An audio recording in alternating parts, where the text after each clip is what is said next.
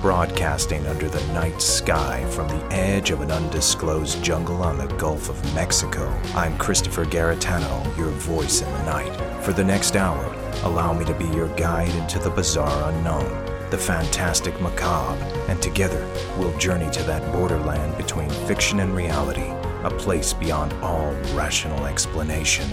We are now off to the witch.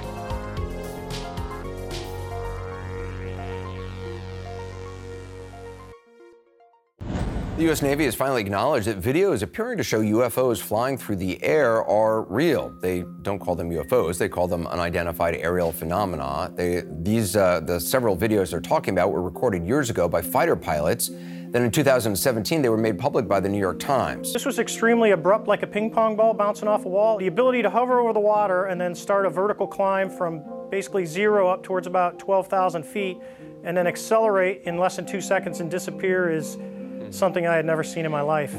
But it was run by a military intelligence official who told CNN they found compelling evidence that we, quote, may not be alone. That was a recent interview conducted by a major United States news network regarding and confirming the existence of extraterrestrial or even perhaps other dimensional life and technology, certainly from origins unknown. This has always been contemplated and suspected to be true by many of us, and many others, from scholars and skeptics to scientists and astrophysicists alike, insisted that it was all impossible. But now, everything has changed.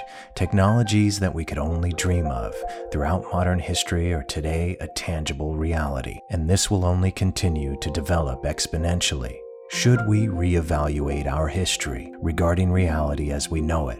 It seems that the mighty Rod Serling, who created the Twilight Zone TV series in 1959, wasn't just writing fiction as social commentary, but he and countless other brilliant writers of science fiction were all prophets of things to come. Our year 2022 has come to a close, and we've certainly crossed over into the Twilight Zone. Tonight, Off to the Witch celebrates that fine line between fiction and reality with a collection of stories throughout the year. As that borderline evaporates almost entirely, I'll return after this commercial break. After these messages, we'll be right back.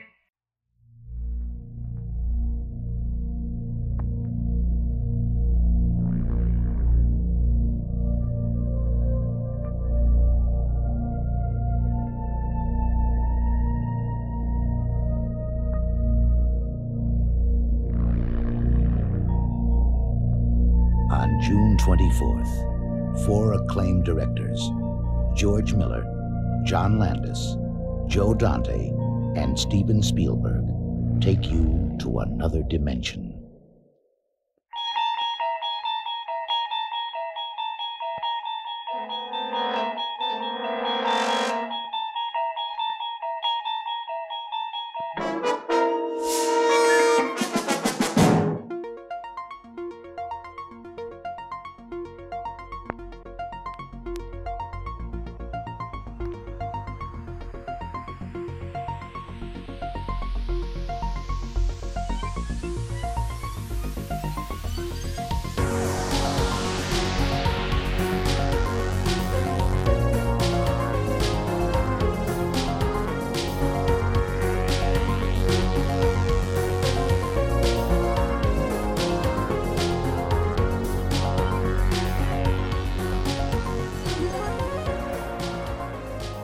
Welcome back to Off to the Witch. I'm your host, Christopher Garetano, and tonight we celebrate life on the precipice of the Twilight Zone. We don't need to escape into fiction anymore, as our reality now embodies all that we've read over the years. What you're about to hear are a collection of highlights from interviews that I conducted on the show throughout 2022. These are only a small collection, as our other episodes are all equally as compelling. My guests are not always, but often people with extraordinary experiences regarding the unknown. Our first interview for tonight aired the week of Halloween and was recorded in a notoriously haunted mansion located in Brooksville, Florida. Bonnie Letourneau is the caretaker at the May Stringer Mansion, and she shared her story of strange happenings at the haunted house.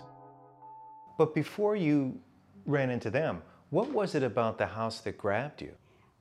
3 weeks after I started here, it was a Saturday afternoon, and it was closing time, so I sent my 9-year-old daughter upstairs to turn out the lights. And I could hear her sneakers going from room to room, but I heard a second set of footsteps, and these were little shoes going pat, pat, pat. And pretty soon my daughter's sneakers were going a little faster, and the little shoes were going a little faster. And my daughter came flying down the front staircase and looked at me and said, "Mama, don't ever make me go anywhere in this house by myself again." Okay, the second set of shoes. So there was absolutely nobody in this house. Right, it was just my daughter and me. For sure, for certain. Absolutely. And my daughter said that to me, and I said, I heard footsteps. She goes, "Never mind that, Mama. There's a little girl on the second floor, and she was grabbing the back of my leg."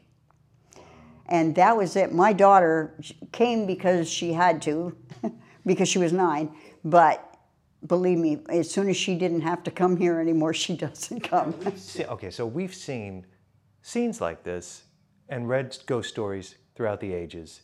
But when you're actually, because I've had an experience, can you describe what it's like to truly be in that situation, to be here with your daughter, just you and your daughter in this big old house? And were they the footsteps of a little girl? Or Yes, it was a child. Wow. And she was scampering around on the second floor. And my daughter could actually see her. I don't see spirit. I just feel them, hear them, smell them, talk to them. And what was the feeling that you had? Was it a feeling of sadness? Was it... No. That one was, I was very surprised. I had no idea until that moment that there was more going on in the May Stringer house than just a little history. That's amazing. So that was your very first experience, right, with the little girl. And it continued from there. And you signed on to be a caretaker after that, or a tour guide? Yeah, I'm a member of the Museum Association, and I was a volunteer docent, tour guide.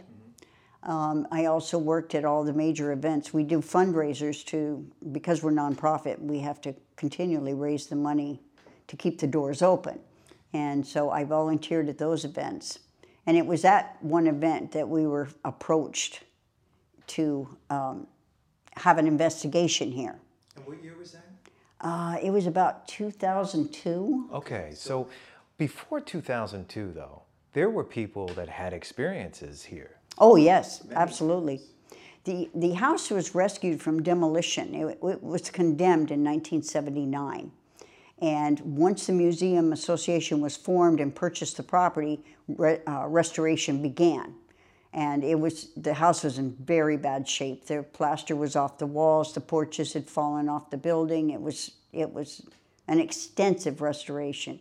Well, volunteers, certain volunteers, would not come here unless other volunteers were going to be here because they had already had experiences while they were doing restoration work. Had you heard any of their stories before you heard the little girl? No. I knew nothing about this, nothing whatsoever. And ghost hunting wasn't popular then. There was no ghost hunters on TV. So having that first experience was like, okay, maybe I can explain this away. But shortly after that, I had the next experience, and it continued. And just before we go there, when you were younger, when you were a girl, had you had any psychic experiences, paranormal experiences? I was super afraid of the dark as a young child, and I was convinced that there were shadow people in my room, and I had to sleep with the light on or the shadow people would come. That's my earliest recollection. I was maybe 4. Yeah, I wonder, children seem to attract a lot of... Well, they have no shields. Sure. They're wide open. So if there's a monster under your bed or in the closet, there really is, and they can see it. It's the grown-ups that have all of the shields, and they've been taught over the years not to believe that reality, especially your first encounter. After that, you get used to it. I can sit here for hours when the museum is open, and I can see Dr. Stringer going back and forth from his office to the dining room, which is what he did all his life, because he practiced here and the family was on this side, and he'd go back and forth between patients. And it upsets other people to see it, but to me, it's part of the fabric of this house. Our next story comes from a man named Paul Richard Price. Some may think he's a bit strange, and his recollection in this interview is certainly the stuff of mad science fiction tales. But considering the recent confirmation of unknown beings from other worlds, Paul's yarn no longer seems so unbelievable. Well, back in 1978, and ours happened before the Cash-Landrum incident, where two women, and I forget their first names, and one of the woman's grandsons, I should say grandson, were driving down the road, back road in Conroe, and they saw what looked like a triangular-shaped object, or a diamond-shaped object, forgive me. But the thing is that it was glowing really bright, and they pulled over to get a better look. And the little boy jumped out of the car. His grandmother went with him, and the other lady stayed in the car. But they noticed that they were getting burns. And that and it was dropping slag or whatever, if I'm correct, off of the vehicle and onto the ground. And that the heat was so intense that it started melting the plastic inside their car and the tires. Wow. And they were taken to the hospital soon after that with radiation poisoning. They sued the U.S. government, and the case got tossed out of court. But my incident, or my family's incident, happened 3 months prior to that. And we were on our way home from church that night. It was a Sunday night. And it was just that it was not necessarily at evening, but it was at dawn or at dusk. Right there, right before it turned evening. And I saw what looked to me originally as a big orb in the sky that I thought was the moon. But then I started looking at it, and there were no features. It was just plain white. As soon as I started noticing that and pointing it out to my siblings and my father, the thing started zigzagging back and forth. And then as we were getting closer to the house, it changed colors from white to a yellowish color, to a blue color, to a yellowish color, and then to a fiery red as it settled about 15 to 20 feet above the roof of the trailer house we lived in. Well, when you were seeing this, were you aware of UFOs at that time? Were you experiencing anything on television or in movies that have already kind of solidified that in your imagination? That's a good question. And I used to read up on UFOs. I was a big space cadet. When I was younger, I wanted to be an astronaut. And, even fringe science interested me. And I knew about UFOs, read books on them. So when this was happening in the heat of the moment, did it occur to you at this point that this was a UFO, this thing that was hovering above your house? Well, yeah, it did. And then here's another strange part about that. Is that I kept seeing kind of flash visions inside the trailer house of these little beings chasing my family back and forth. Wow, what did they look like? Typical gray aliens. But they didn't bother me, but they actually went after my father and my siblings and my stepmother. Why they didn't go after me is something I still don't have an answer for. I mean, they went after everybody else but me. What happened when they approached your family? What were they doing? They were trying to lead my siblings off outside.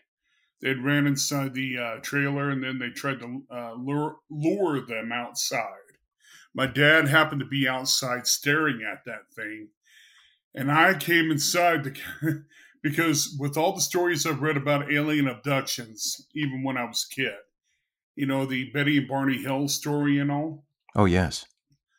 I then realized this is a potential abduction scenario, and I was roughly about 11 years old, 10 or 11 at that time. And I realized at that point in time, Chris, that we may be looking at a potential abduction. You must have been terrified. Honestly, I wasn't. That kind of thing never scared me. But at the time, I'm a meta-genius. I have had my IQ tested between 163 and 200. So, oh boy, I've looked at these things, and I had a background or baseline knowledge as to what was going on. And all I did is I said, I will not fear. I will not cave into my fear. I will go ahead and I will tell them if they try to come after me, basically to get the heck out of here and leave me alone. Was your family terrified of what was happening? The ironic part is they don't remember. My dad cannot recollect what, if anything. Their memories were wiped, and I remember it like it was yesterday. So you were 11 years old. This incredible experience was shared amongst you and your family. What was the height of the experience? So you're in the trailer house. The ship is hovering above the house. Your father's outside. Family's inside. And now these beings are in with you. What happened next? The thing actually, they disappeared. The thing actually flew up vertically and disappeared. I mean, it just shot up and then bam, it was gone. So there was some kind, it was almost a chaotic situation, no? Because you had all of this activity happening. Did it feel like time slowed down while all of this? I mean, in your memory, how do you see it? Because you're inside the house. These beings are in with you, and they're approaching your family members. They were shifting in and out of dimensional space. Okay. I could see them, but it was like a ghost image, if you know what I'm talking about. I can imagine. Okay. While they were interacting with my siblings and my stepmother and my dad. What were they doing? What were the beings doing with your family? Well, they were trying to drag them outside, but every time I would see them try to drag them out, they would, pardon me, simultaneously disappear and then reappear again. Wow. Still trying to take him outside. And it was like I was there but not there, if you know what I'm talking about. Sure. I mean, would it be the equivalent to almost being sedated in a way, or a dreamlike experience? No, I was fully cognizant as to what was going on. But there was shifting in that time, shifting between parallel dimensional space. And did you understand that was happening when you were 11, or it's looking back in hindsight that now you can identify? No, I understood that back when I was 11. Oh, okay. Wow. That's amazing. And so the night ends, the ship abruptly disappears. What happened the next day? Or even further in that night, do you remember what happened after? I went to bed and I went to bed. My brothers and I shared my brother and I shared a bed, and so did my sisters. And went to sleep. The next morning, we got up, and pretty much it was like nothing happened. Did you try to discuss this with anybody in the family the next day or anyone else? Yeah, I did. Can you tell me about that? My siblings remembered it at the time. They made a comment. They go, "Whatever. What was that big red ball?" And how old were your siblings at the time? Were they younger or older or I had both? two older sisters. One was born in '64. The other one was born in '65. I was born in '68. My younger brother was born in '70, and in '72, my youngest sister. So your older sisters were in their teens at that time. Correct. And did they remembered what happened? Well, I know that my sister Teresa remembers, and I do believe Jackie, my oldest sister, remembered. My younger siblings, Robert or Bobby and Melissa, I do not believe that they knew or remembered what happened because they were quite young at that time, 7 and 8.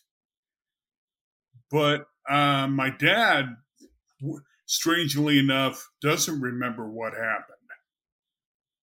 But he believes that it happened? Well, he won't say that it does or doesn't because he doesn't remember. Dave Spinks grew up in rural West Virginia, and as a young boy, he went on an overnight fishing trip with his grandfather. What happened that night was terrifying and unexpected, as their campsite was visited by an angry creature only talked about in legendary tales. So you grew up around tangible things, you did things. But around that time when you were a kid, did you have any interest whatsoever in what we call the paranormal or mysteries of the universe? Because I also know, this was the 70s, right? Yes. So in the 70s, did you have an interest? Were you bitten by that bug in the 70s? Oh yeah, I was fascinated as a younger man, a younger boy, with the show Land of the Lost, with the slee stack and the dinosaurs and these weird pyramids with crystals, and they could transport you through dimensions. And of course, as a young man, you really don't get the whole spiel of that. You don't understand all that, but that was fascinating to me, that you could go back in time somehow through this accidental earthquake that drops you into the underworld of the earth, and it's like dinosaur times. But in reality, there's portals and everything else in that show. I had two profound experiences as a young man that literally set me on this course that I'm on today, that really shaped my life. I would often come back and spend time with my grandparents, both sets of them, and my dad and everybody. And me and my grandfather would often go on hunting or fishing trips here in West Virginia together. And this happened to be one of those times. We went on the Gauley River here in Nicholas County on a fishing trip. And we would stay at least a day or two. We'd camp out overnight and just have a great time. And on this particular occasion, we got there. It was late afternoon, and we had to set up our gear and everything. And, I was begging to get my line in the water, and he's like, well, we got to get the firewood and we got to get the tent. And he's like, but go ahead. Cause he knew how excited I was. And while he was doing some things around the camp, I latched onto a really nice trout. And, it was a big one, and I was having problems getting it in, and he came over and helped me get it in there. And it was a nice sized rainbow, and ended up being that, we caught our limit of trout for the day, and we actually cleaned them and cooked them up right there at the camp that evening. And it was getting just a short time before dark, probably a half an hour or so before dark. And in that particular canyon where the river is, it's pretty deep. The sun sets earlier than normal because it goes behind the mountains, and it gets darker quick in the canyon. So we had eaten our trout and all the food that we brought. Grandma sent cornbread, and it was just a great evening. And we were sitting there so stuffed we couldn't hardly move, when out of nowhere, this humongous splash hits the water. And I'm not talking about just some kind of little average fish jumping in the water. I'm talking something with some serious weight hitting the water, so much so that it imploded and the water exploded out and made drops come down. Almost like, the only way I know how to describe it is, remember when we were kids and we jumped off the diving board and we did cannonballs, and it goes kaboom and it explodes out and rains down water. That's what it was like in the middle of the river. So in that particular stretch of river, the river is probably about 50 to 60 yards across. It's a really good sized river. It's really deep in some spots, and it runs pretty fast. So we jumped out of our chairs going, what in the world was that? Because we knew it wasn't any kind of fish to make a splash like that. If it was, it would have had to been the size of a great white shark or an orca or something, something that big.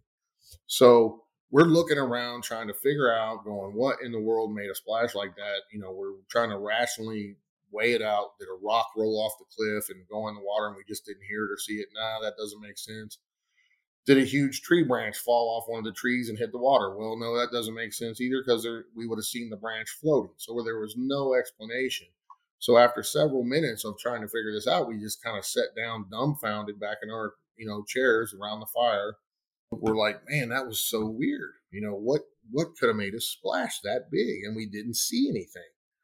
So while we were doing this, out of my left peripheral vision, I hear something coming through the trees, and then I see this big boulder, like the size of, I can't even compare it, like a grown man would have a hard time getting both his arms around it. It was that big, coming upwards from the other side of the river through the tree limbs and hit out into the water and make another splash.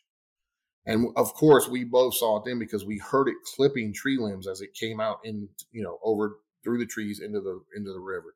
Then we jump up and we're like, what in the world? And my grandpa immediately yells out, "You hoodlums, knock it off, or I'm gonna shoot." I'm not kidding. So in his mind, he's already thinking that people are messing with us from the other side of the river. Well, these rocks hit out in the middle of the river, number one.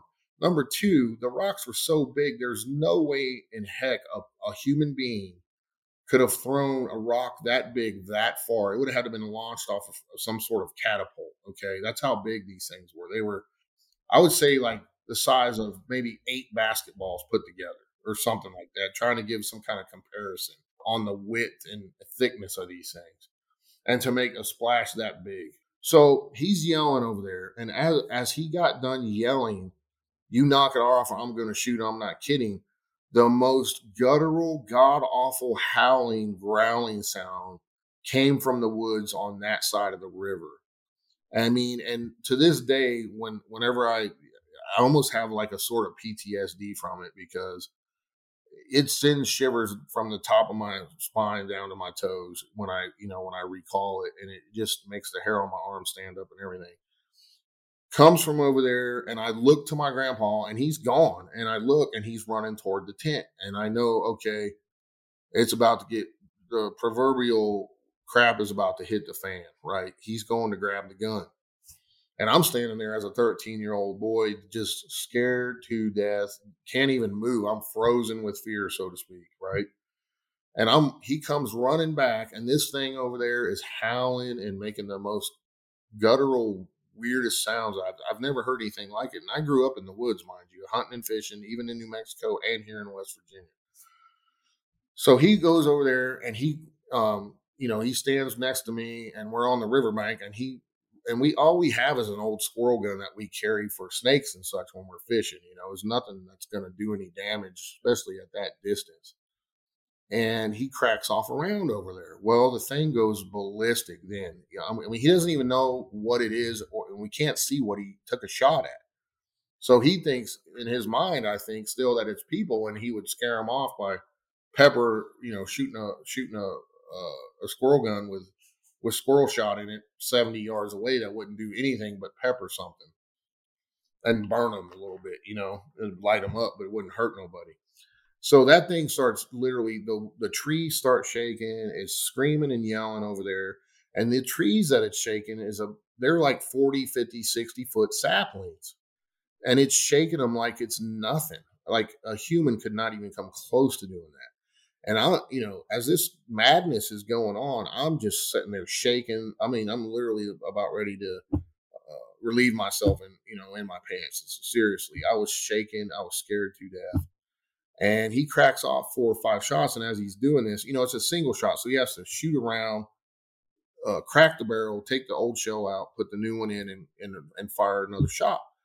And every time he does, it gets worse and worse. And he finally yells at me after firing 3 or 4 shots and says, "Get to the truck, boy." The truck's parked about 20 or 30 yards from us. I run to the front of the bumper. I'm peeking my head around, looking in that direction, and I'm squatting down behind the tire in the front left driver's side quarter panel, just popping my head around, hoping that whatever this monster or whatever is going on doesn't see me. And as he's cracking off round after round, he must have fired 6, 7, 8 shots. I don't even know. I didn't, I was too in the moment to even count, but I did hear, I distinctly remember the shots going off. And then you could start tracking the movement of whatever this thing was by the tree shakes and the brush that it was tearing down literally as it went up and away from us, up the other side of the riverbank, which is a valley and it's a mountain basically. And it's very rugged over there, and it's too dangerous for people to even fish on some sides of that where that thing was. So as I'm watching this thing, there's a clearing there with just some high like grass, probably, really high grass for people, probably up to my chest as a 13-year-old boy. And I see this thing come out into the opening, and it's a tall, giant man covered in hair. Never saw its face. It never looked back at us. I just saw it from about the waist up, but it had a little tiny head and it looked like a monkey from behind, and massive shoulders that were probably 3 times as wide or more than my grandfather. And my grandfather was 6'4", big man. And this thing dwarfed him, and this is about 50 yards from us, and I could see it clear as a bell, covered in brownish, blackish hair, never looked back at us, and it went up and away. Well, at that time, I look and my grandfather's running, and I knew then that he must have seen it too. So he literally grabbed me with one arm, opened the truck driver's side door, and slung me through the cab. And the only thing that stopped me from going completely through the cab was the door was shut on the other side. Otherwise, I would have went. I mean, that's how hard he chucked me into the truck cab. He jumped in the truck and said, "That's not of God, son. We're getting out of here." And he fired the truck up, and we were peeled out of there, bottoming out. It sounded like the truck was going to fall apart because he was hitting these huge potholes, because it's really rugged in there to get down in there. And it's like a 3 or 4 mile ride down in there to get to where we were on an old road, logging road, and it's just full of potholes and big ditches and everything. And I got my head buried in my hands because I think, oh my God, the truck's going to break down and that thing's going to come and kill us. We're going to die out here. Just scared to death. Well, after what seemed like an eternity, we finally get up on the hard road and we drive around for like 15, 20 minutes. He's not saying a word. And then he finally just pulls off the side of the road and he looked at me and he said, "Son, we better not tell no one about this. They're going to think we're crazy." And here he is. He's a Baptist minister and he has a flock that he has to worry about. And, we kind of made a pact right then and there that we wouldn't talk about it. And he refused to talk about it with me, which was really frustrating because to him that was a demon, and you don't talk about those things because that brings them closer to you, so to speak. Robin Wind claims to have the ability to not only speak to the dead, but that she is a portal for spirits to temporarily possess her body and speak through her. In this interview, she talks about her preparations for a real seance. So tell me from the beginning of the process, how does a seance begin and what are you feeling? Well, a couple days before it's done, I load in protein, and then I stop eating, and I have to just fluids and shakes, protein shakes, soups, things like that to be clear. It is a process of, again, it's detoxing the physical body and getting it ready for a higher purpose, and to be able to do that in the best way. I start to play with frequency and vibration with different music that reverberates my spirit, that brightens my light, that releases stress or tight any place in my body. It could be opera, it could be chanting, it could be, crystal bowls, it can be anything ethereal. Will take me like places that just are amazing.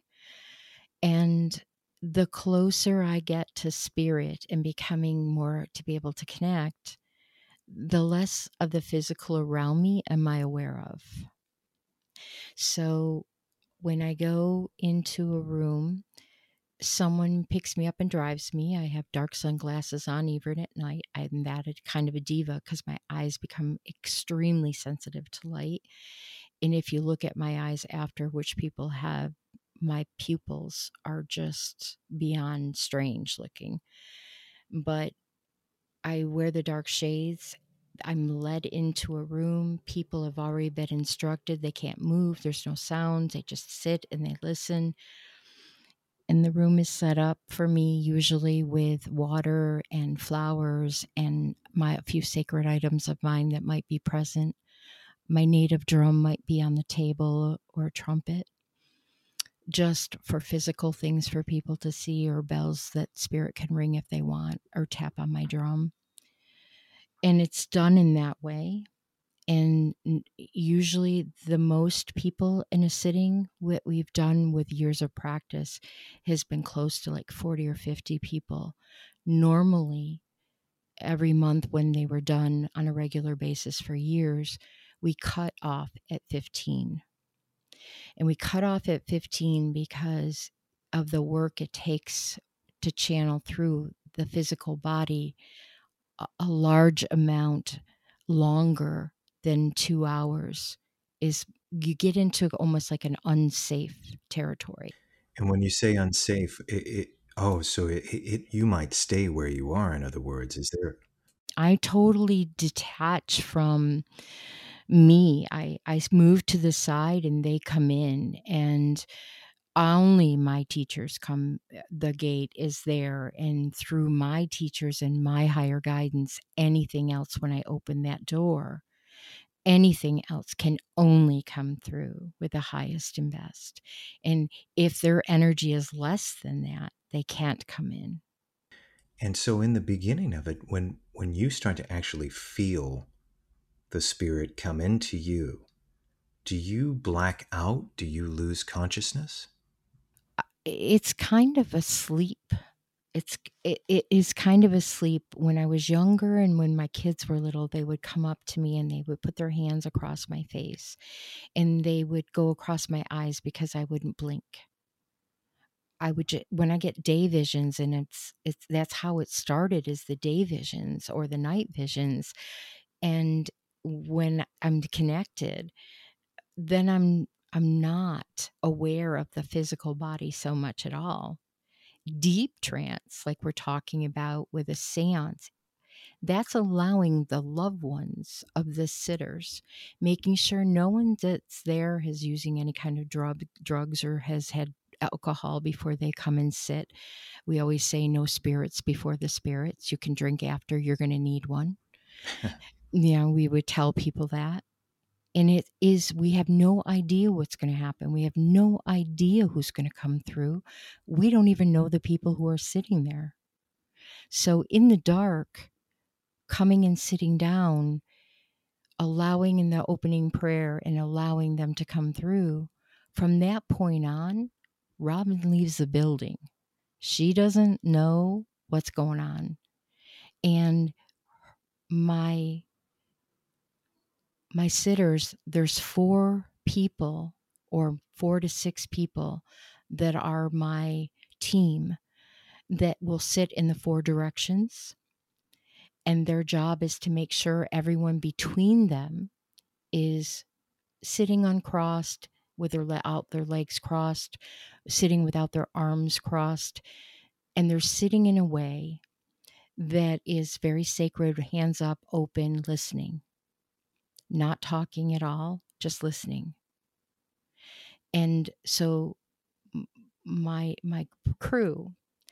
There's one to my left and one to my right, usually, that are sitting with me as well. They speak to my channels, my guides, and we bring people in that come for, they'll go, next we have, and the person, this is Robin, and Robin says, hello.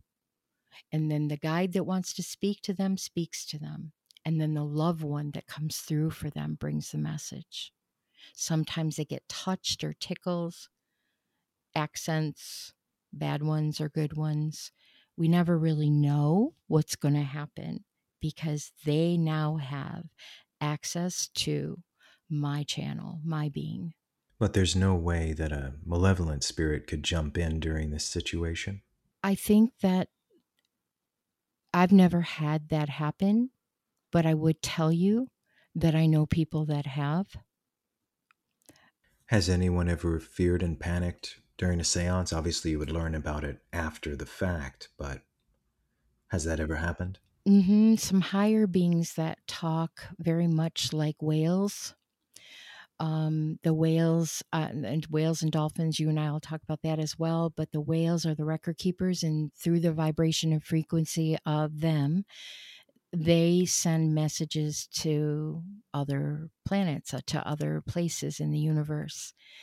And so their toning that they do is a kind of language. And what was interesting is in some of the different times I've channeled dolphin clicks. I've channeled whale. I speak whale, literally. And it's a kind of very weird thing that comes through, but everybody who's sitting in the room is wet. There's a wet or a mist that comes from the energies that come through, where it's like standing next to Niagara Falls and feeling the mist of the falls coming out across your face. And we know that's ectoplasm.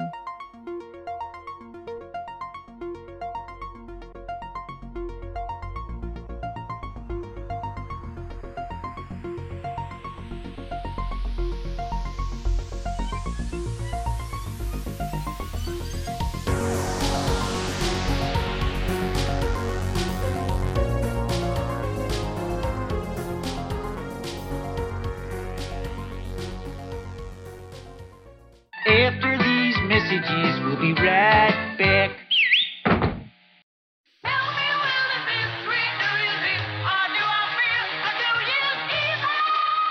Every New Year's Eve, the caller came out.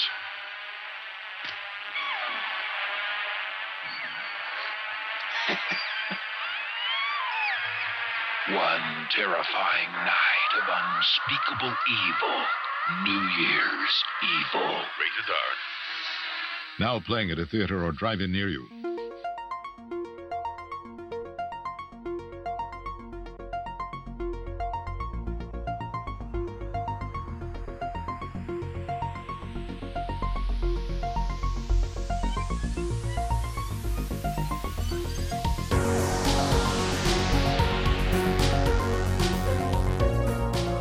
What inspires a person to look into the unknown? Brittany Barbieri spent her entire life exploring the strange and mysterious, and it all started with an encounter when she was a child. We had a basement that was what they called like a garden level basement. So the windows were actually half underground, and it ran underneath our upstairs back porch. And I remember I was down there at like 4 years old, and I was playing, and everyone's going to laugh, but I was playing on my Teenage Mutant Ninja Turtle table because I was a turtle fan. And I remember I heard this sound coming from the one window on the garden level, and I looked up, and I remember I locked eyes with this Native American looking man in the window who would have been crouched down, basically looking in the window at me. And we had what they called wild men that lived in the mountains, but they never came around homes. They were very private. They had made their own types of homes and shelters out in the mountains, and they just wanted to live off the land. And this was not that at all. And I remember I screamed and I closed my eyes. And when I opened my eyes, he was gone. And my sisters ran down, thought something horrible had happened to me. And I explained what had happened. And they thought I was crazy and I had an overactive imagination. My parents thought there was somebody outside and freaked out and there was nobody there. And it kind of became the story of, the time that, little B saw something out the window, and it's probably just her imagination. But then just as I continued to grow up, more and more things started to happen around me. And it was always a sense that I was, it sounds silly, but it was like you're always meant for something more and you just don't know what that more is. But I always felt that my more was going to be involved in the world of the paranormal. And Did anyone else in the family see the gentleman that you saw in the window? No, it was just me. And had they at that time experienced anything, because you grew up in this fantastic family environment where I'm sure some ghost stories were being told, correct? Oh, yeah. Yeah. Yeah, that So, was, yeah. so as a primer to what you were about to experience, and I ask this of everybody because that's a fantastic image in my mind of you in the basement, and then you see this gentleman at the window, and then he disappears, essentially. Mm-hmm. But you have this environment, and there are ghost stories being told. Were you at all exposed to any horror films, or did you read Stephen King at that time, or even like Scooby-Doo where there were ghosts in it? Was there anything that kind of primed you for, wow, that's a ghost at the window? No, like for my age, my mom and dad always kept the girls away from like horror movies or scary things. It was always like the boys that were, because I had 4 older brothers and 2 older sisters. So my brothers would watch that stuff, obviously. I mean, there was a 12 years age gap between me and my oldest brother. And for me, they were so protective over me because I was the baby of the family. So I was never exposed to anything like that or knew anything about ghosts or anything. Like even after this account, I wasn't until I was like probably 7 or 8 did I actually have like an actual conversation with my mom about ghosts and her experiences and things like that. But outside of that, it was always just like, well, you never know, things are weird, and they just kept it very vague for me. Were you scared when you saw him? Mm-hmm. Yeah, because it was like stranger danger. Here I'm this little 4-year-old. I've got my little nighties on with my little house coat. I'm just playing with my Teenage Mutant Ninja Turtle table and putting pepperonis on my pizza. And I see this. And I was familiar with my brother's friends who would like try and sneak in the windows at night in the basement, coming in late. And that this was none of them. Like this was, I could still, if you were to ask me to have a face drawn of this man that I saw, I could detail it in extreme detail. We're talking like half of the head shaved, like coal black hair with like half of a mohawk down the center. He had 2 feathers that ran down by his ear, his huge high cheekbones, like very chiseled like features, and like the eyes were like so dark in color, but also so white around the actual pupil of the eye of just pure shock that I saw him. Like we locked eyes and I just screamed. And I just remember like the hands and arms were like placed down at the window, and on his, what would have been his left arm, like up by the bicep, was this beautiful beaded, looked like a bracelet, but like an arm bracelet, like way up high. And it was like turquoise beading and brown leather beading. Like, and I could see extreme detail of him. And it scared me to no end. Cause for me, it's like stranger danger. There's somebody I do not know at the window and I'm alone in the basement because my sisters ran up to go get drinks and snacks so we could watch a movie. And I just freaked out. But he wasn't in modern Native American man clothes. He was in a traditional dress, correct? Mm-hmm. Yeah, like From shirtless. a time like, before, yeah. Yeah, like there, like from what I could see from how he was, which was weird to me that like he was like squat. Like now I look back as an adult trying to analyze what I saw, and it's still very odd to me that he was actually crouched in the window. Is it for me now versus then? I always looked at it like, when everybody's like, "Well, ghosts are real and things happen, and who knows," and I was like, "Yeah, yeah, yeah." But then as I got older, I'm like, "Whoa, this is weird to me." Like it almost seemed like he came across the house and the house was never there at whatever time he had been there, and he was curious and like saw lights on and was like peeking in the window to like, what is this place? almost like our which I'm a huge believer in, is like time lapse. And I end up, it now looking back almost gives me the vibe that our times overlapped, and we weren't supposed to be in his time and he wasn't supposed to be in ours. And it was kind of like that weird moment that we shared, if that makes sense. So that's how I look at it now, versus that actually being like a spirit, like crouching down in a window, like, hey, little girl, how are you? And that's interesting, and that's something I'm trying to dive into in terms of perspective, because it seems like almost the eternal perspective is when you see an apparition or something like that, that it immediately your mind gives closure by saying this is the spirit of a dead or deceased human being, right? But in this case, you're looking back in hindsight and you're wondering perhaps if it's something else, if we have these kind of converging timelines or overlapping timelines. Is that what you think a lot of ghost experiences are? Yeah, I do.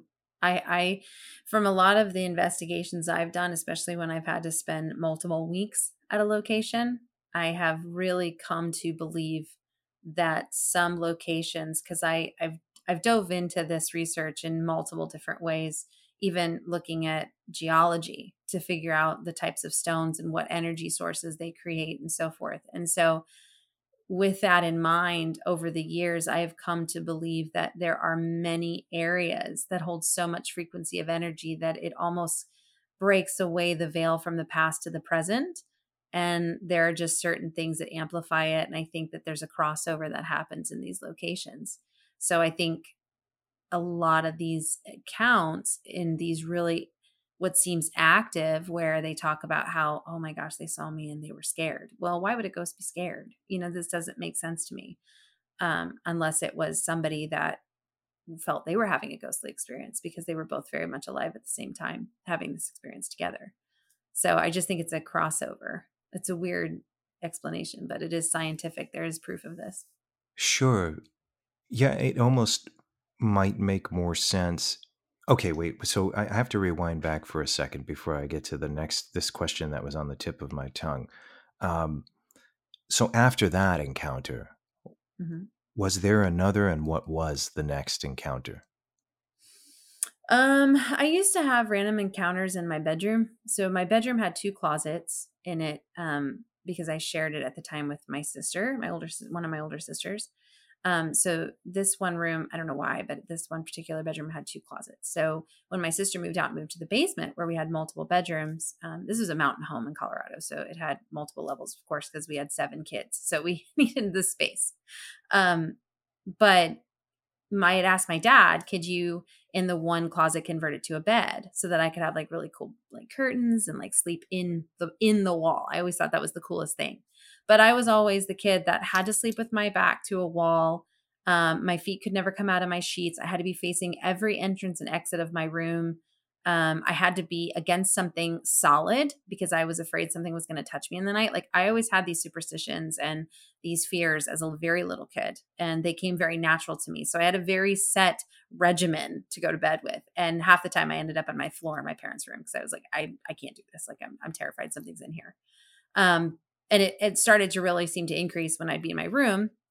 And when I was really small, I used to just say, it's my imagination. I'm going back to bed. But sometimes I just couldn't ignore it. And there were times I would like hear people in my room, or I might see a shadow in my room that I know was not my mom because I'd peek through and all you could see was literally just a shadow. I would see objects in my room move, and that was it. Like I wouldn't even stay. I would just get up and take off and go run upstairs to my parents' room, like, and just lay there. And when I was really small, of course, you curl in bed with mom and dad where you feel safe, like when you're like 5 or 6. But when I started to get older, I was like, okay, you got to zone this out. You got to have more control over this, and then finally I just kept blocking myself off from it because I didn't want to see these shadow things anymore and didn't want to, I was scared, and I told myself it was just my imagination. But I look back now and go, I don't think it was. Not knowing how sensitive I am to things around me, I don't believe it was. So this raises Yeah. a good question that I've been thinking about for even in recent times, because it's almost like you're describing my experience as a kid too. Do you think that level of fear that just comes at night for a lot of children isn't just because they're afraid of the dark? That's the traditional explanation. You have a head full of whatever you were watching earlier in the day. I watched horror films constantly as a kid, so they blamed it on that when I was scared. They're like, "You like these movies, but you can't sleep on our floor anymore." Like they would Right. tell. Yeah, exactly. But is it that children are receptive to something else? Is it that they're sensitive to other energies? And I think a lot of the time nobody takes that into consideration. But maybe now, as we're talking, and other people are saying, well, maybe I was so frightened because there was something there. I believe that now more than ever. I think a lot of the programming that was taught to us as children, that was taught to our parents and their parents and so forth, of what we are supposed to feel and what's okay and what's believed to be real and what isn't. I think a lot of it isn't accurate in a sense. I think it's programming to close us off, so we're not open and aware of what's really going on around us in different dimensions or in the energy space around us constantly. And that's my personal opinion. Just because looking back, I think as a child, and I've talked to people that do agree with this, as a child, and I think you would too, we don't, we're not at a space, everything is black and white as a child. If it's there, it's there. It's really there. There's no reason to have this whole elaborate story or have our imagination. Do I think our imagination goes a little wild? Well, sure, we're kids. We're having fun and we play make believe, but it's not about being scared of the dark anymore. It's about if you really hear something. And I've grown to see this because of my son. My son is extremely sensitive and very aware of things that is beyond his age. And he's, I just know that as a child, we're more open and susceptible and we're not closed off at all. So I think that we do see these things, we do hear these things, we are more open and aware. But as we get older, we're told that it's not that, we need to close it off. And so we do. But I think if we were as open as we were as a children, like as a child, we would actually probably still see, hear, and feel everything we did as a child. And it's not necessarily just being afraid of the dark. Do you think staying open in that sense could be dangerous for some people? I don't think so. I don't believe that. I don't think that it would be harmful to us. I think if we actually had a better understanding, I mean, I know people that actually still to this day like to ground themselves to the earth and they will go out just barefoot into the grass and meditate because they want to be more open to the world around them and to feel the energy of the world around them. And I think that these are the things that we lack and forget from a very young age. You're put in shoes, you don't feel the earth underneath you. You don't feel, the soil in your toes as you're growing up and making the pads of your feet raw from being outside all the time. And I did. I mean, my God, what was a pair of shoes when you were a kid? Sometimes, what is seemingly a beautiful location to spend the night in nature might hold its own dark secrets. N.K. Kronda is a woman who experienced something disturbing, perhaps from another world, one night when she was camping alone in a national park. Yeah, I went ahead and drove out of town because I had gone completely stir crazy. I didn't have enough money for a hotel or anything, and I just wanted to be out. I didn't care that it was 30 degrees in my car. I was getting out as fast as I could. So I went to one of my favorite state-run parks, and it was a day that was quiet. There weren't that many campers there, and I had set up my privacy blankets and everything in my van, and I was going to just go ahead and crash in my van for the night in the parking lot of a particular trail that I loved. And I was sitting there, and everything went fine the first night. And these woods just have a feeling to them that I knew that this is not a place that you go night hiking. It's not a location that we ever want to research. It's a place where I'm welcome during the day, but at night I need to stay where human beings are meant to stay. And I went hiking all throughout the day. I went all over the park. It's overrun with a lot of granite, which they say is something that holds a lot of energy. There's a lot of running water there. It's a deeply wooded area. And I was just extremely distressed all day, and I couldn't get the particular problem off my mind. So I was just chewing on it and trying to move my body and then kind of have my subconscious work through it somehow. It ended up being a very frustrating, unproductive day, and I ended up back in my car. I had gone to town for groceries. And this was Sunday night by then. So there's no other cars in the parking lot. There's nobody camping. There's no kids that are doing night hikes. It's just me. And there are absolutely no lights near me at all. I'm not near any sort of other campers. I had essentially isolated myself within about a quarter mile of all other people without realizing it, which I'm never going to do again. And I heard someone start screaming. And in horror, like you and I know, there's a difference between someone screaming because they're startled by something, and there's a difference between what we like to call a blood curdling scream. And it's much worse than people imagine, and it's much worse than we can capture in the movies. And it's just a woman screaming with every inch of her stomach and her diaphragm and her throat because she thinks she's going to die. So someone started screaming, "Help me." And I had a pistol with me, and I immediately shot up because what the hell was that? I couldn't get a good look at anything. It was starting to get very dark. I didn't have a flashlight. I wasn't wearing my glasses. I was seriously just ready to go to bed. So I opened the door and I stepped out of the van with my pistol, and I was trying to figure out where the noise was coming from. And I'm in a serious dilemma here of fight or flight, is that I don't know if I should run in after her. I don't know if I should not run in. There's no service on my cell phone. I'm not wearing any shoes. What am I going to do if I find her? And then again, she starts screaming even louder. And I'm like, is it a bobcat? Is it some kids messing around? And the very specific words, "stop" and "help me," came out. And I'm like, okay, that's not a bobcat. That's not what they sound like. And just this increasing amount of dread. And I knew that I couldn't run in after her. And I heard that voice just getting farther and farther away, like they were dragging her or they were carrying her. So the only thing that I could think of to do was say, you know what? I'm going to be as loud as possible. I hope to God that a ranger would hear me. I shot a shot in the air. I heard her still screaming, and I shot 2 or 3 more shots in the air from my 9mm.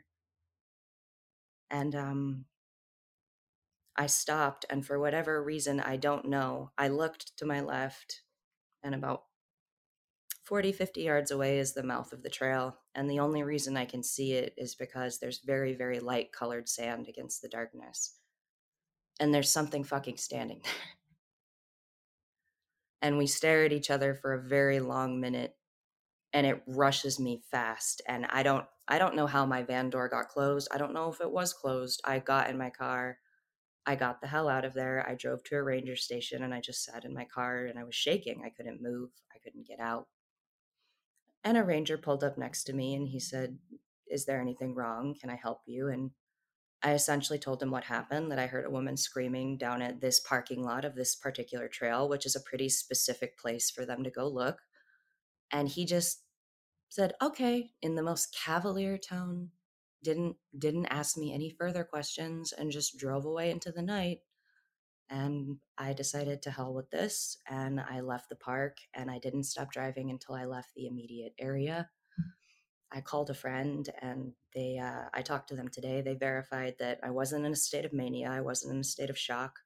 I was calm. I was relating all of the details, that my story didn't change, and they didn't think that I had any type of mental lapse.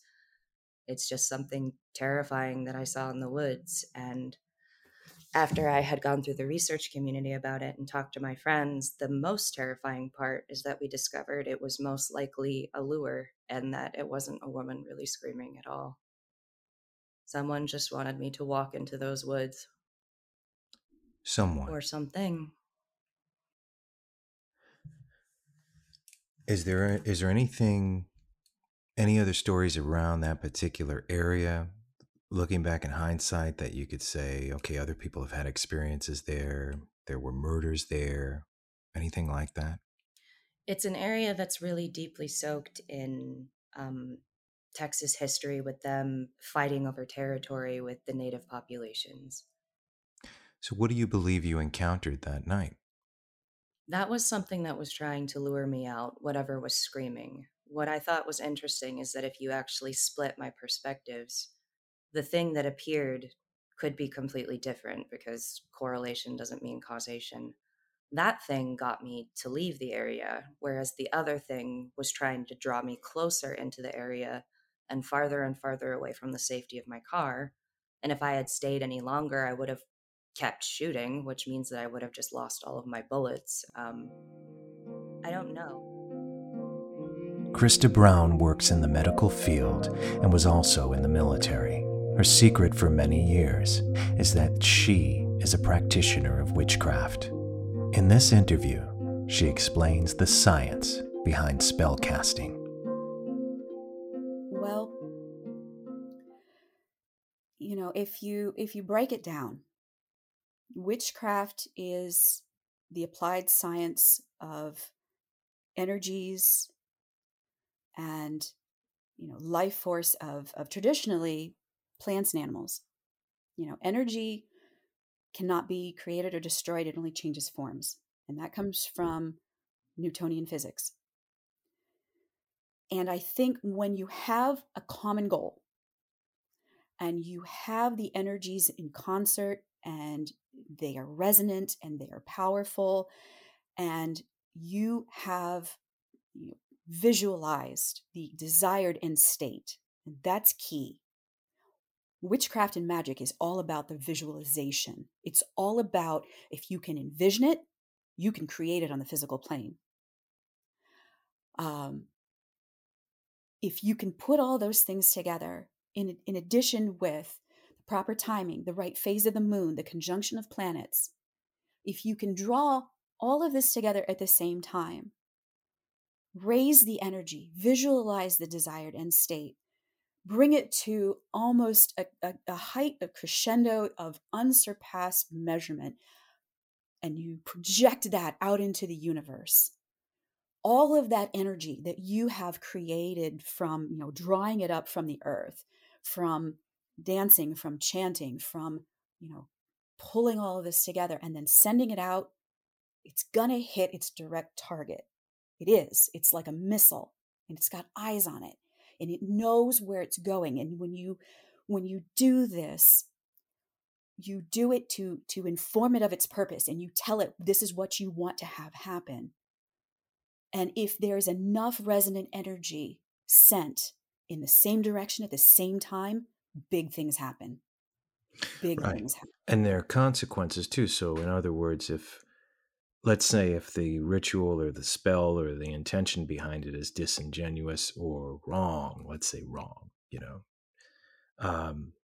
if it's malicious, right, there's really no justification for it. There were other alternatives. That would somehow come back on the person. Do you believe that in a negative way? I do. And there's a lot of discussion amongst witches and Wiccans and magical practitioners about what's called the tenfold law or the threefold law, which is basically if you send out an energy, you're likely to get that back, orders of magnitude more. And if that's a positive thing, that's great. If you're helping somebody, you are loading up your karmic bank of good things, and that will pay dividends in your favor. Okay, but if you are maliciously going after somebody, no matter for what end, for what purpose, I was doing this for a friend of mine who was being viciously abused by her domestic partner. And I was going to bat for her. Sure. Let me ask you a question. That ultimately would come back, and it would be a problem. Sure. Right. And another question I have is, how does and it's kind of a complicated one, so give me a second on this. So how you have spells, which are a catalyst, right? But I think people in general can tap into these energies. Sometimes they don't even know it, with hate, anger, I wish is kind of the same thing with less calculation and understanding behind it. So in other words, let's say someone wishes the death of someone on a daily basis. They focus their energy and hate on that person. Wouldn't that be the equivalent of a disingenuous spell, death spell or whatever, where it's not in self-defense, it's not a protection spell. No one's really doing anything to you that bad, and you focus your hate and you focus your hate. Doesn't the universe kind of pay it in the same way? Does that work the same way, or is it just because you did a spell? You're always going to get back, I believe, that what you put out. And if you are perseverating, if you are always focused on hateful, negative, maligning energies or intent towards somebody else, that's a terrible thing. That's only going to damn you, and whether it becomes damaging to you physically or damaging to you mentally, something's going to happen. And I don't really know if that answers your question or not. It does, because I was always curious. It's like, how does the world or the clockwork of the universe recognize when you're doing a spell or not? I mean, like, they're very ritualistic things to thought. Sure. You can sit and just focus your energy on something. I think even people who have done spells for a long time, they've described the advanced state of being able to cast is literally thought. It is. It's literally a thought form. It is taking something from the ethereal plane and giving it life on the physical. Intention is everything. The universe works in a straight line, okay?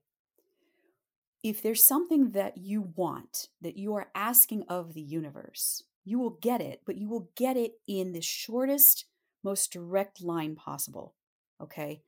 If you are wanting a windfall of money, and that's what you ask of the universe, you'll get your money, but you'll get it because you'll lose an aunt or an uncle or another family member who dies in the process.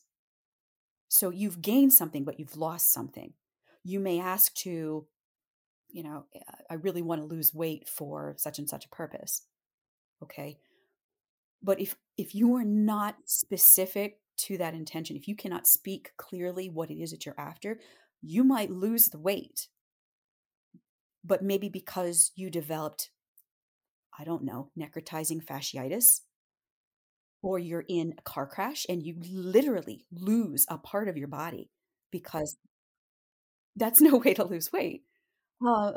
So you have to be very specific with your intention, point one. And point two is you have to understand your motivation. And this brings it back around to the introspection, the shadow work, the dark energy. Because if you are not acquainted with the true motivation of what it is that you're doing, if you're not honest with yourself and you start, throwing energy out willy-nilly, hopeful that, something bad will befall somebody else, or even if you're doing something for somebody's benefit because, you really want to see so-and-so succeed, but deep down you are green with jealousy, the universe is going to recognize that and it's going to come for you and say, yeah, you were, playing like you wanted so-and-so to, be prosperous and, become wildly successful, but we understand your heart is not that genuine. And, we're now going to punish you for lying. So intent is everything, and focus of energy is everything. And being true to yourself and being honest. It's fine if you're honest and you're going, I really hate that person. And I really want to see them fail disastrously so. If that's really what you're feeling inside, then you're being honest. It's probably not the best game to play, but you're probably going to be successful in your spell work. There are two things that I think are the most powerful carrier waves for successful spell: love and hate. But you have to understand the reasons behind what it is you seek, first of all. James Dean was a brilliant actor who died far too young in a tragic accident. But another famous actor had a premonition of Dean's fate only a week previous, as author Lee Raskin recalls in this interview. And to set the record straight. Matter of fact, I have a section, a little sidebar that I used often that's called fact versus fiction. Sure. And it's a good comparison, and this is a perfect comparison in that situation. But the curse... There are a lot of stories that feed this idea, one of which reversing back just before, or a day or two before the race. Can you tell the story about how James Dean talked to somebody at a restaurant, actually a famous actor? Yeah. So I've been asked over and over, and recently, this is the thrust of the curse. Just after James Dean purchased the Spider on September 21st, 1955, he met his best friend, Lou Bracker, for dinner at their favorite restaurant called the Villa Capri in North Hollywood. And while they were having dinner,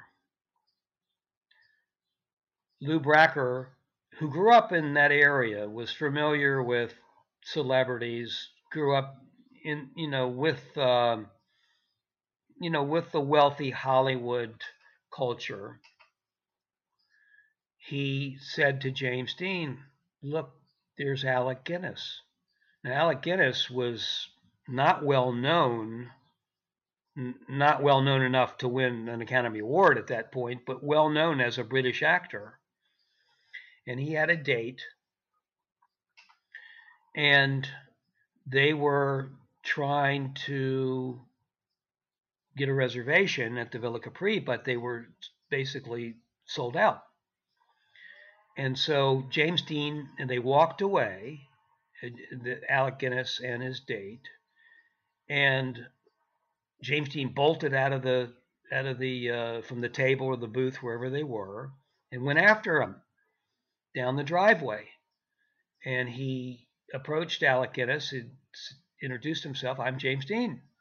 And I'm not sure that Alec Guinness knew who James Dean was, but James Dean knew who Alec Guinness was.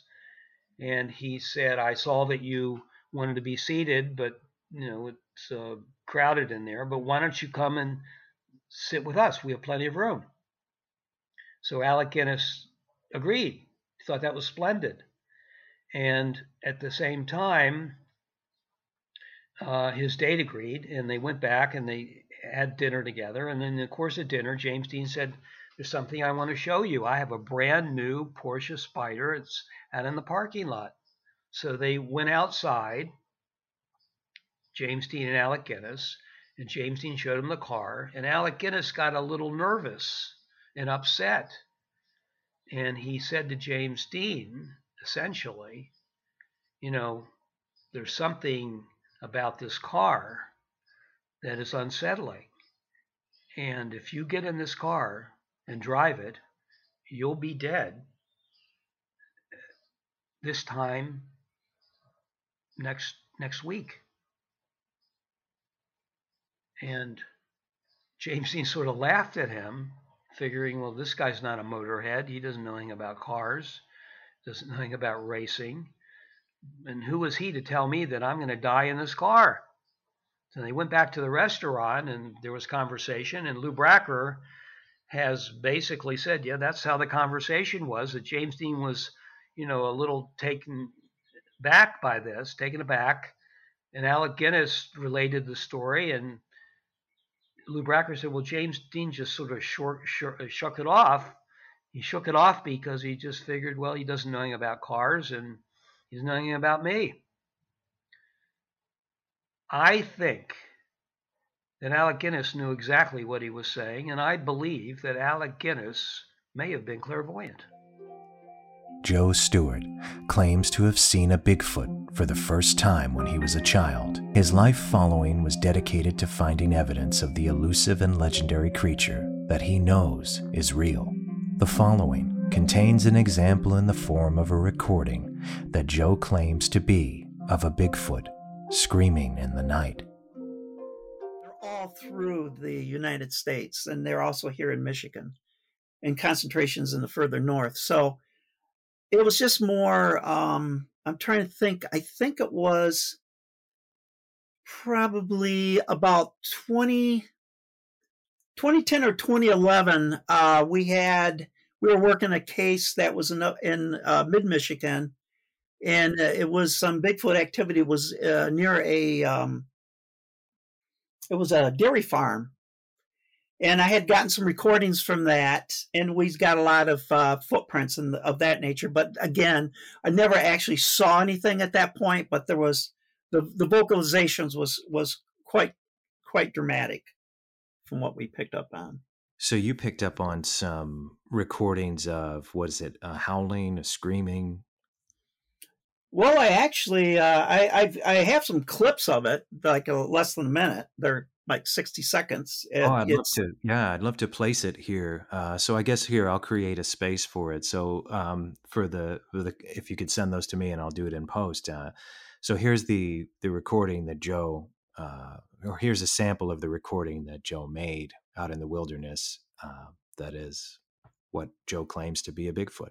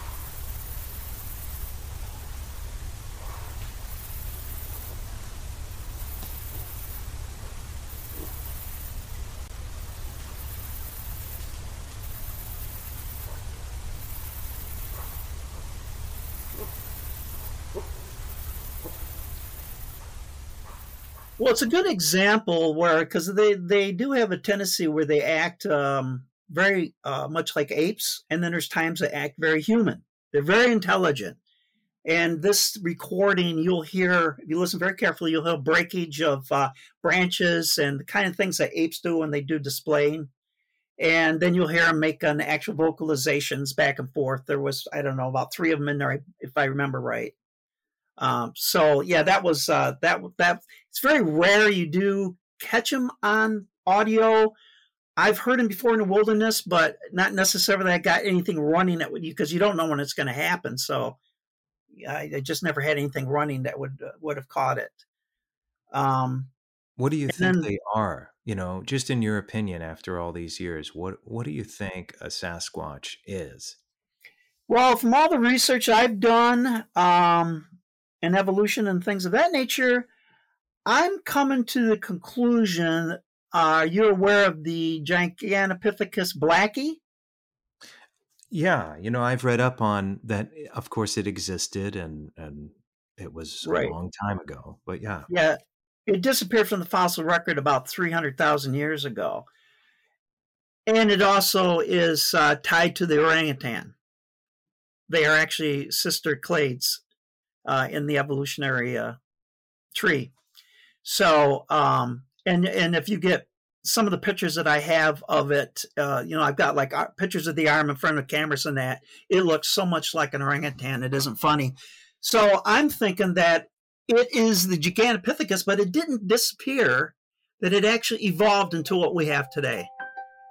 What is it like to grow up in the house of the devil? Stanton LaVey was only a child when he lived with his grandfather, the creator of modern Satanism, Anton LaVey. Here he recalls a bizarre encounter with the unknown and the infamous Black House just after an earthquake. Unfortunately, Stanton passed away unexpectedly and suddenly only a week ago. His two-part episode was a reflection of his life and his plans for the future. I'm grateful that he shared his story with us, and here's just a sample of that interview.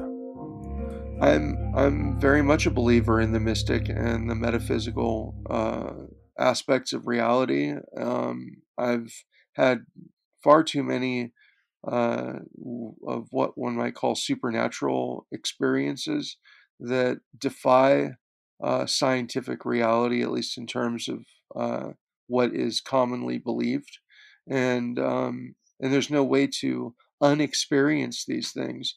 I'm not going to go into them right now. I don't think this is the time for them, but just one example, because it ties into my relationship with Anton.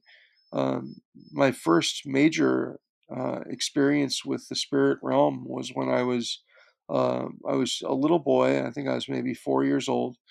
I couldn't sleep. I was having a difficult time sleeping, and I had just managed to fall asleep when the door to my bedroom swung open, and in the doorway was a figure, a large male figure with a wide-brimmed hat, filling up the bulk of the doorway, a silhouetted figure, and it just wavered there. It didn't move forward or back, and it just stood there wavering with the light from the dim light from the hallway behind it. And there was no mistaking it for what it was. I could make it out very clearly, and I was wide awake, and it startled me to the point that I fell off my bed, and I asked it what it wanted. I asked it who it was, and it wouldn't answer. And then I demanded that it go away, and it closed my door. And immediately upon my door closing, there was an earthquake, a large enough earthquake that it woke my family up.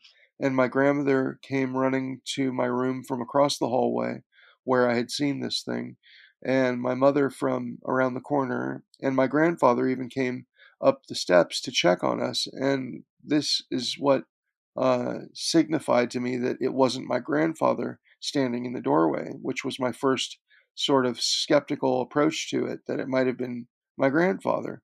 Of course, when the earthquake happened, I immediately knew that it wasn't my grandfather. And then when Anton began coming up the steps, I knew for certain that it hadn't been Anton.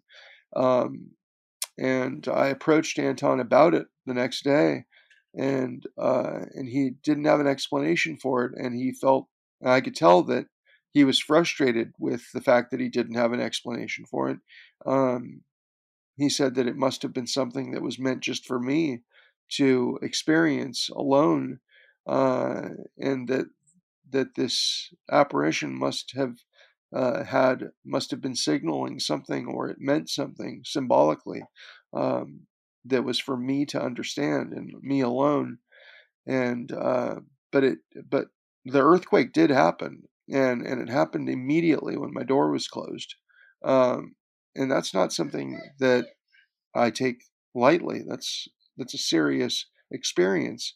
And I've had other experiences that parallel it in ways where it ties into reality in such a way that it can't be refuted, and with witnesses, you know, even more so when there's been times when I've experienced things with people present to witness things happening. There's no getting away from it or denying it. What I usually do at the end of every episode is that, and again, whatever answer is right, so don't worry about it. But I ask if when you're ready and you're conscious, when you leave this physical realm, what would you take with you? I would probably say all of the love that I've experienced, and all of the love that I have, the love that I have for those who I love, and the love that I've received from those who love me, is definitely what I would put in my suitcase.